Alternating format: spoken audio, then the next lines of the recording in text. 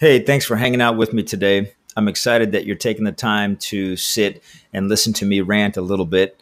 This is going to be for your benefit as well as anyone else that's going to be listening to this particular podcast because I'm going to go over several things, several myths that I hear, gosh, all the time. I mean, I'm surprised that as long as I've been working with people, I still continue to hear this to this day. And to give you a brief example, strength training for women bulks them up. There are several more that I'm going to cover in this episode, but I definitely don't want you thinking this way or believing this and the several others that exist. So let's hang out, let's chat, and I'm excited for you to be here. Welcome to Fitness for a Good Life podcast, where we share fitness strategies and tips to improve the way you look, feel, and move. Don't forget, a body that is maintained functions and performs better. I hope you enjoy and please subscribe.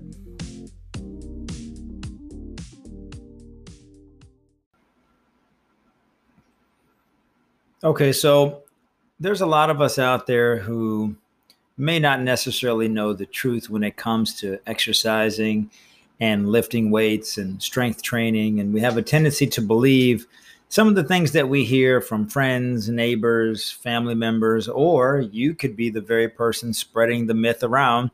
So that way other people completely decide not to get involved in strength training for fear of what's being disclosed. So I want to step into a couple of examples of what I mean by myths.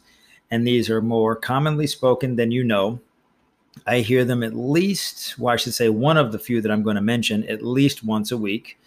And it's been like that for years. So I try to take the opportunity to dispel those and to talk in great detail about the why. And unfortunately, I don't know where their origins come from, but here we go. So the first one up to bat is going to be muscle that turns into fat. I'm not really sure where this originated from, but for anyone to believe that muscle turns into fat or vice versa is sadly mistaken. So what happens is we build muscle and we metabolize or burn body fat, but in no way, shape, or form does muscle metamorphosize into fat. So I want to get that one off the table. The second one I hear often is strength training doesn't burn fat.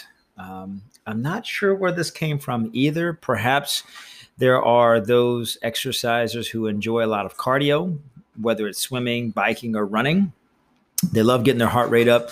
They love the respiratory challenge and the endorphins that get released. Therefore, it automatically translates into the belief that cardio is more advantageous for burning fat than strength training.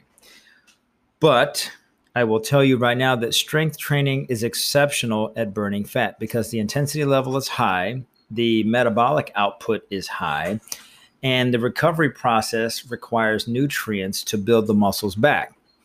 All of this cannot help but to begin to metabolize body fat as a fuel source, so long as you make sure that your nutrition is in balance. So I said all of that because you can't eat a ton of food or have an unhealthy diet and then think that strength training is going to save you. So you have to be a little more meticulous in how you work with nutrition and pay attention to the details. The third one that I hear often is lifting weights makes women bulk up. I've never seen a woman bulk up who didn't take performance enhancing drugs. So you will only lift to your body's physical capacity, and there will be muscle development and change, but the development won't be like what you would see with a man. Women don't have testosterone, or at least to the degree that males do, which means you're not going to develop or build muscle or bulk like a man would.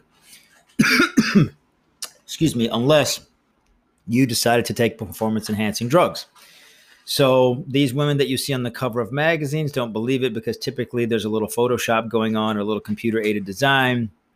But yet in today's world where there's a lot of events and activities that do promote strength training, Olympic lifting, bodybuilding, sometimes CrossFit, you'll notice some of the young ladies have a little more broad shoulder musculature, really big or muscular legs, and so forth and so on. But naturally, in order for you to achieve that, you have to put in the time. And we're talking, years of lifting, not you worked out for a month and all of a sudden on the 31st day of the second month, now all of a sudden you're big and bulky and you had no control over the situation whatsoever. The fourth one is going to be strength training is just for young people only. When actually it becomes more important to strength train as we age because our metabolism slows, typically our activity level begins to decrease, as well as we become a little more brittle, frail, and weak just because we don't do as much. So strength training for seniors is paramount, and that's one of the areas that I specialize in, is the over 50 population and trying to keep them as healthy, as mobile, and as strong as possible so you begin to reduce the problematic symptoms that come along with aging. So fewer aches and pains, greater stability, greater activity levels, and a confidence to move about this world without fear. So strength training is just not for youth only. It's highly recommended for all of us at all age ranges, especially in our senior years. The last one I'm going to dive out there and put for you is lightweight and high reps can tone you up. So let me explain to you how I work when it comes to utilizing lightweight and high repetitions.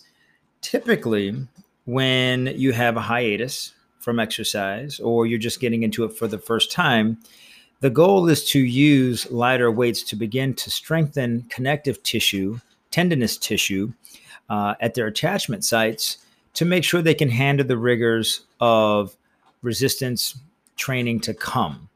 But you shouldn't use light weights and tons of rep as a means of toning because, for instance, if you took a 3-pound weight and said, I'm going to bicep curl it for 5 minutes, do you really think that that's going to build muscle? Or do you really think that that's going to tone? And the answer to that question is no.